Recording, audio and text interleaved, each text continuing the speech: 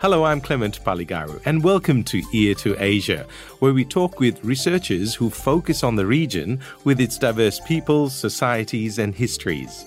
Ear to Asia is a podcast from Asia Institute, the Asia research specialists at the University of Melbourne. In this episode, is it back to the drawing board for Indonesia's education system? Indonesia is the most populous country in Southeast Asia and the world's fourth most populous, with close to 260 million people.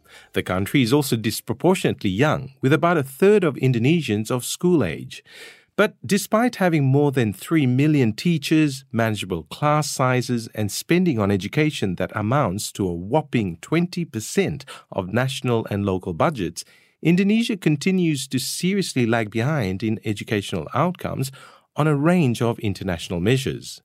The country officially committed itself in 2002 to massively reforming its education system to improve the lot of its people and economy, and it isn't shy about writing big checks to make it happen. Yet, as we'll hear, things are hardly going according to plan. So what's preventing Indonesia from bringing its children up to par in the education stakes? And how do the larger forces of Indonesian politics and society themselves need to change in order to do that? To answer these questions, we're joined by political economist Andrew Rosser, who's Professor of Southeast Asian Studies at Asia Institute, the University of Melbourne. Besides his academic work, Andrew also consults for international development organizations such as the World Bank. Andrew, welcome to Ear to Asia. It's a pleasure to be here. Now, I'd like to begin with how Indonesia is lagging behind in education. Firstly, let's take a look at how Indonesian students are performing on some international measures of education performance, like PISA scores. And PISA stands for Programme for International Student Assessment. Well, Indonesia has, to its credit, signed up to this form of assessment. Not all developing countries do. In the last round, which occurred in 2015, about 70 countries participated in the assessment. Most of them from the OECD, but a number of developing countries as well. Indonesia came in 62nd place out of that group of 70 countries, according to the tables at the OECD. And generally speaking, Indonesia comes in a similar place in the rankings for a number of years now. And the fact Indonesia is not performing as well as OECD countries is perhaps not surprising, but it's not performing anywhere near as well as other countries within its own region. Vietnam, for instance, came in 8th place in these rankings. Thailand, 54th place, if I'm not mistaken. Singapore topped the tables. Are you able to tell us a little more about the actual measures here? What does PISA look at? Well, PISA typically looks at performance in 3 areas: science, mathematics, and reading. And the OECD reports provide an average score for the OECD. Let's take science, which was the focus of the last PISA, for instance. The OECD average was 493. That was the score that students gained on the test. Indonesia was down at 403, so well behind. And the scores in mathematics and in reading are similar. And yet, in Indonesia, the education sector is not in want of resources. Give us an idea of the scale of the educational sector in Indonesia. What percentage of the 3 million plus teachers are government employees, for example? The short answer to that is that we don't know.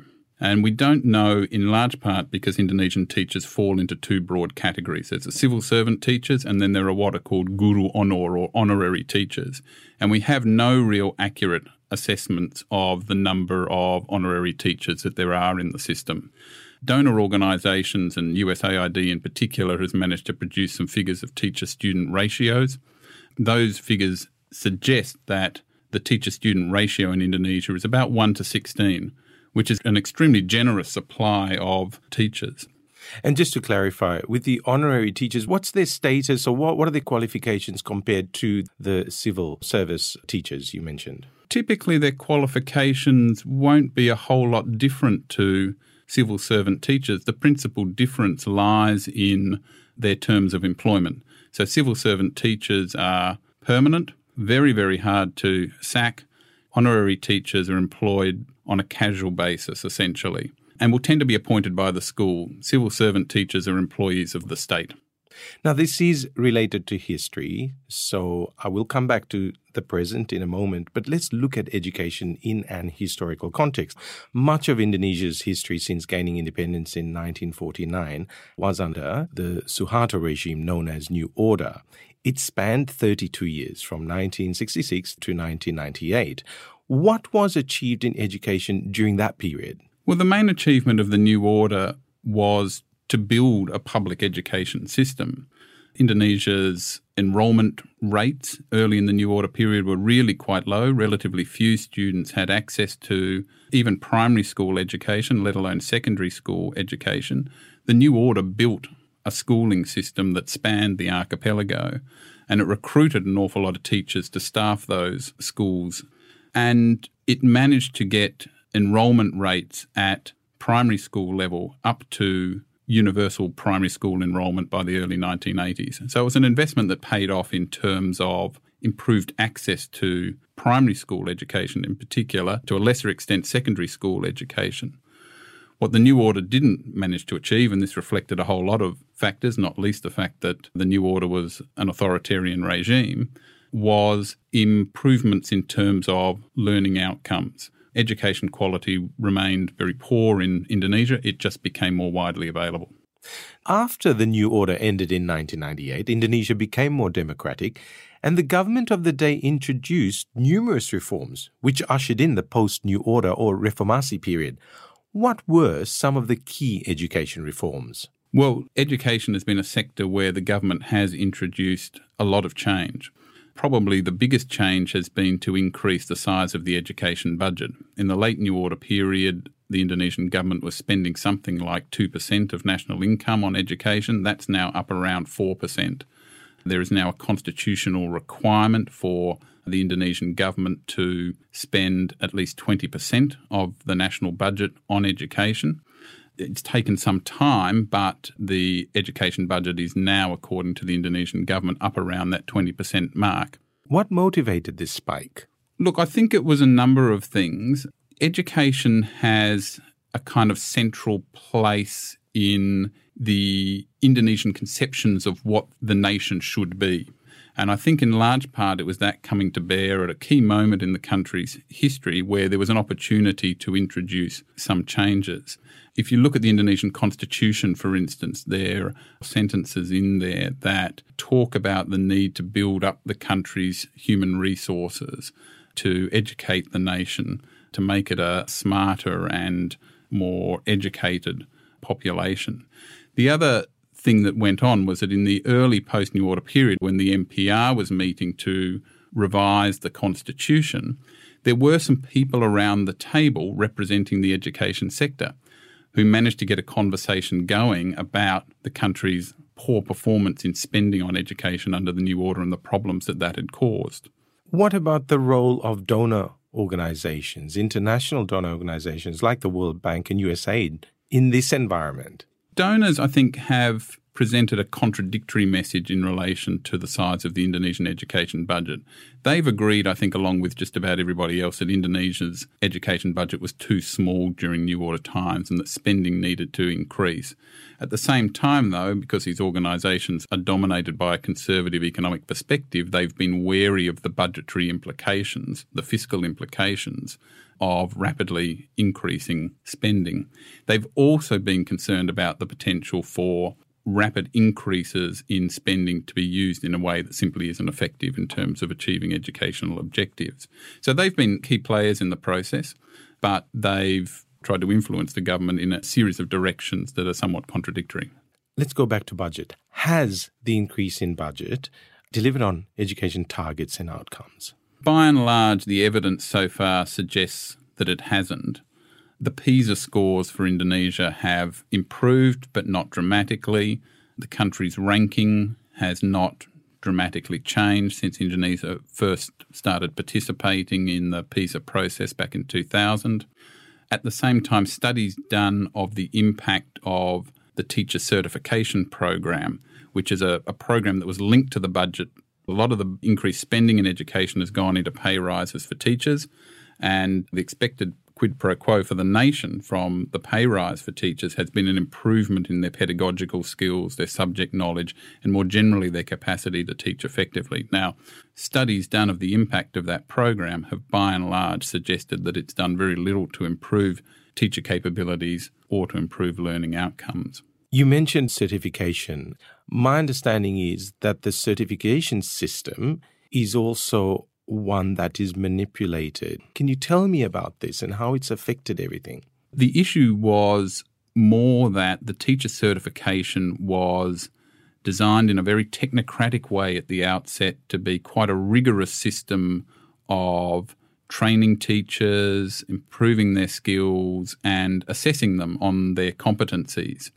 But it got watered down over time such that by the end, it was possible for teachers to photocopy a few documents, put them into a portfolio, submit them to the relevant authorities, have it ticked off, and get a big pay rise. And the pay rise was in the order of 2 times their previous salary. What's being done to sort this out? Because you say it's been watered down, but what's being done now? I don't know that a whole lot is really being done in relation to the teacher certification program at present. The sort of studies that are indicating that it hasn't had much of an effect are only just starting to be published. We wait to see what the Indonesian government's response to them is. What I would say is that I think there are some other things going on in relation to Indonesia's education sector that may yield some improvement in teacher capacities. One is that the teacher workforce is undergoing generational change.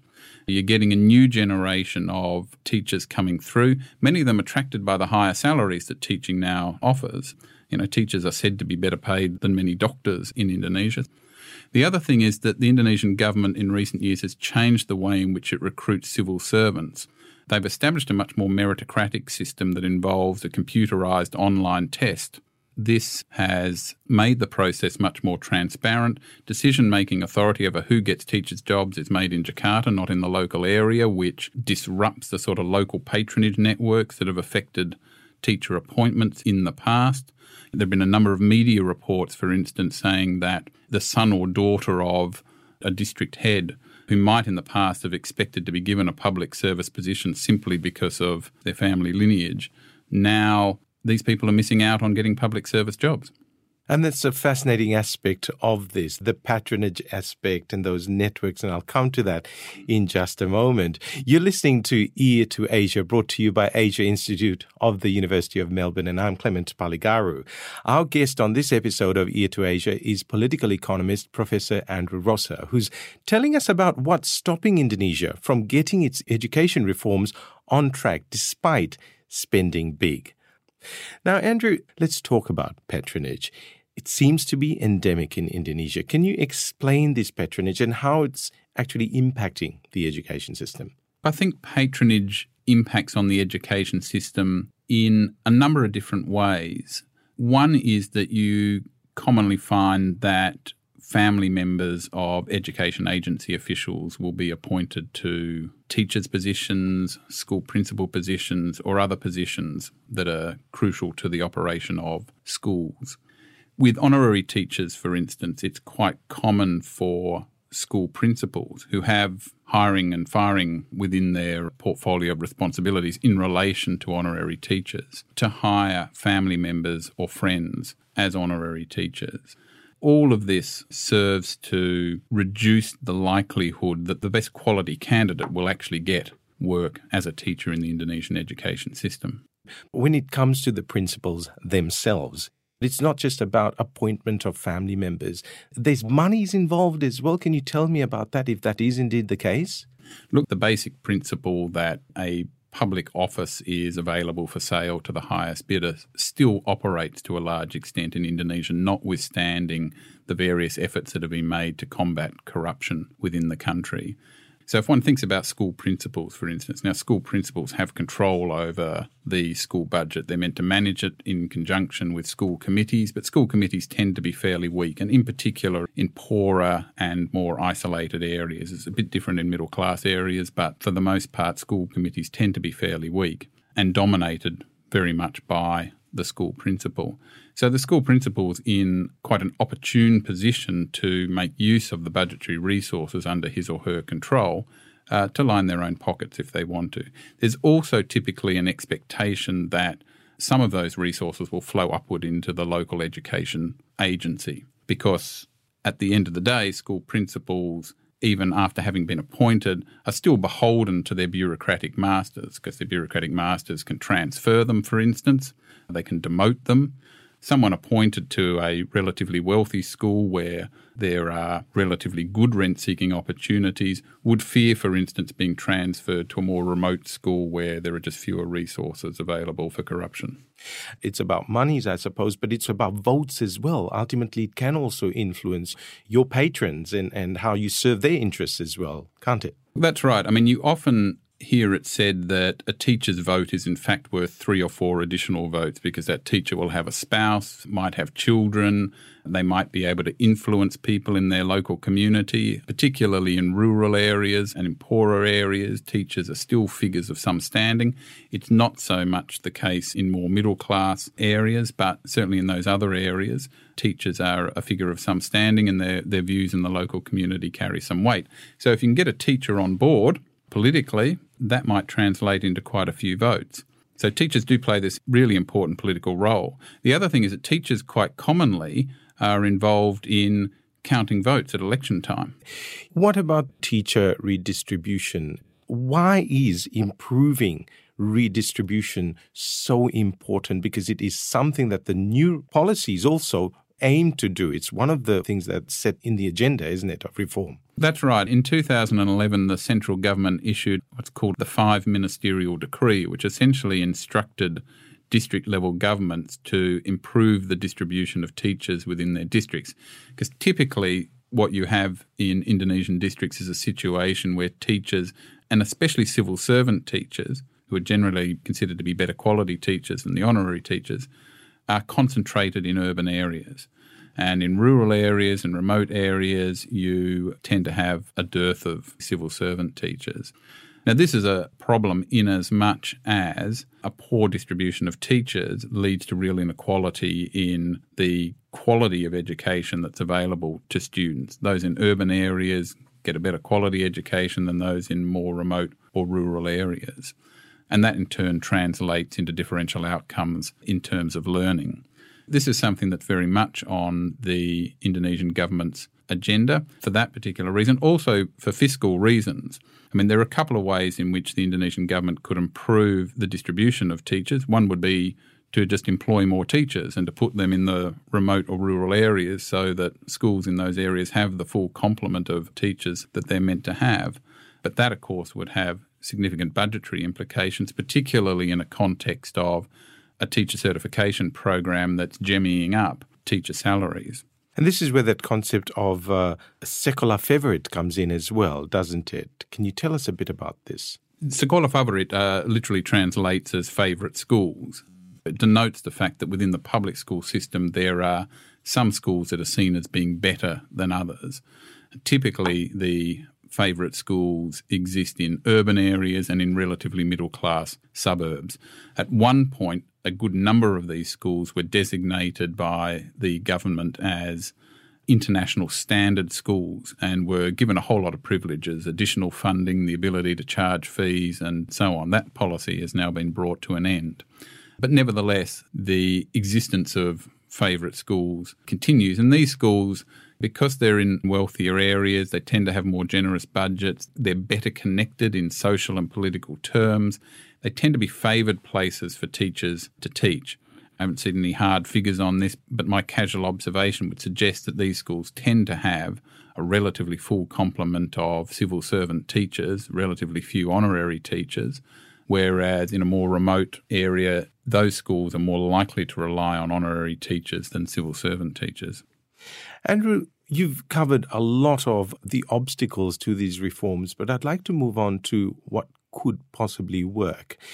You've carried out empirical research in 2 districts and 2 municipalities on the island of Java, where the bulk of Indonesians live, and you've had a glimpse into what could work, that is, conditions conducive to reform. What are some of the conditions or success factors which allow for improvements in teacher management from your observations and the case studies that you've done? Look, improving the quality of education and in particular improving learning outcomes in Indonesia is incredibly complex.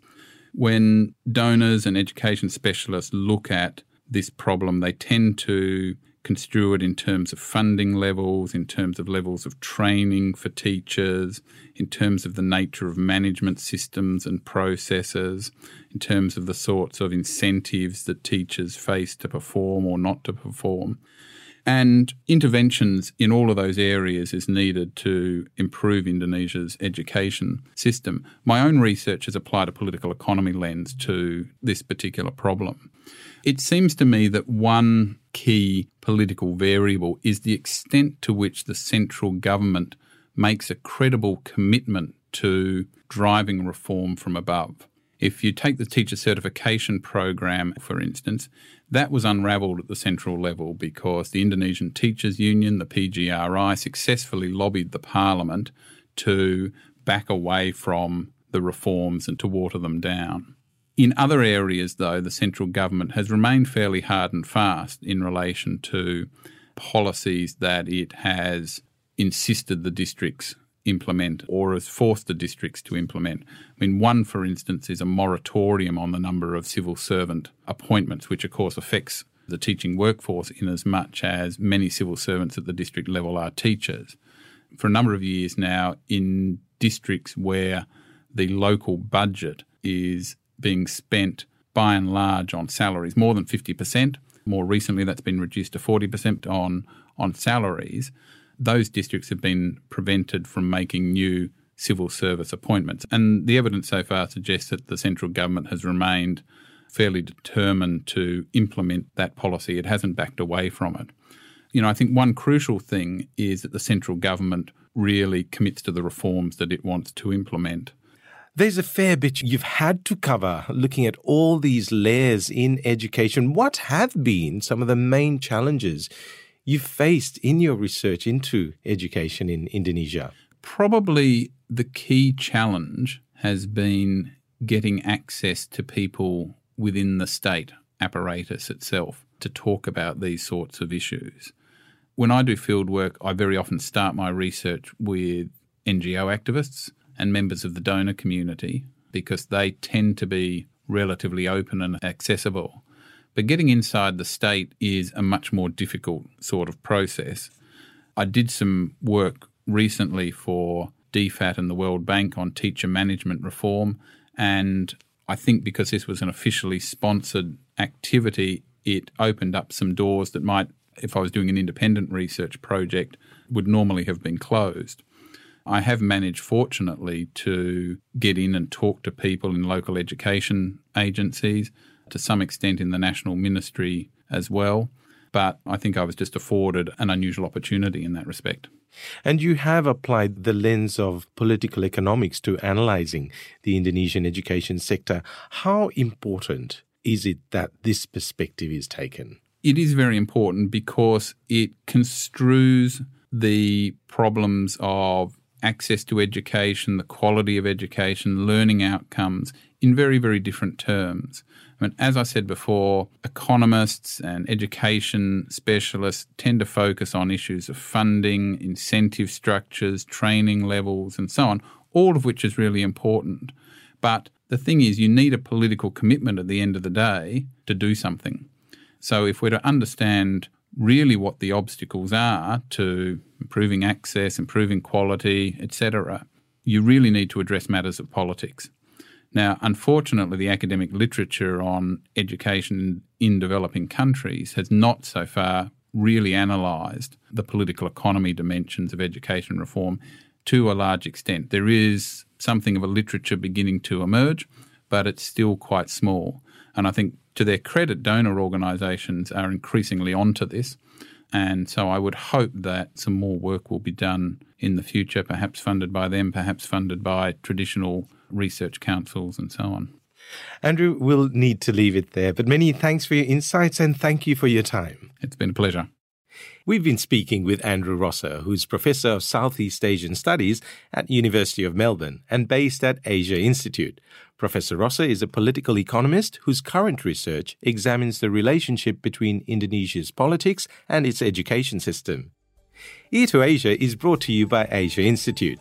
You can find more information about this and all our other episodes at the Asia Institute website.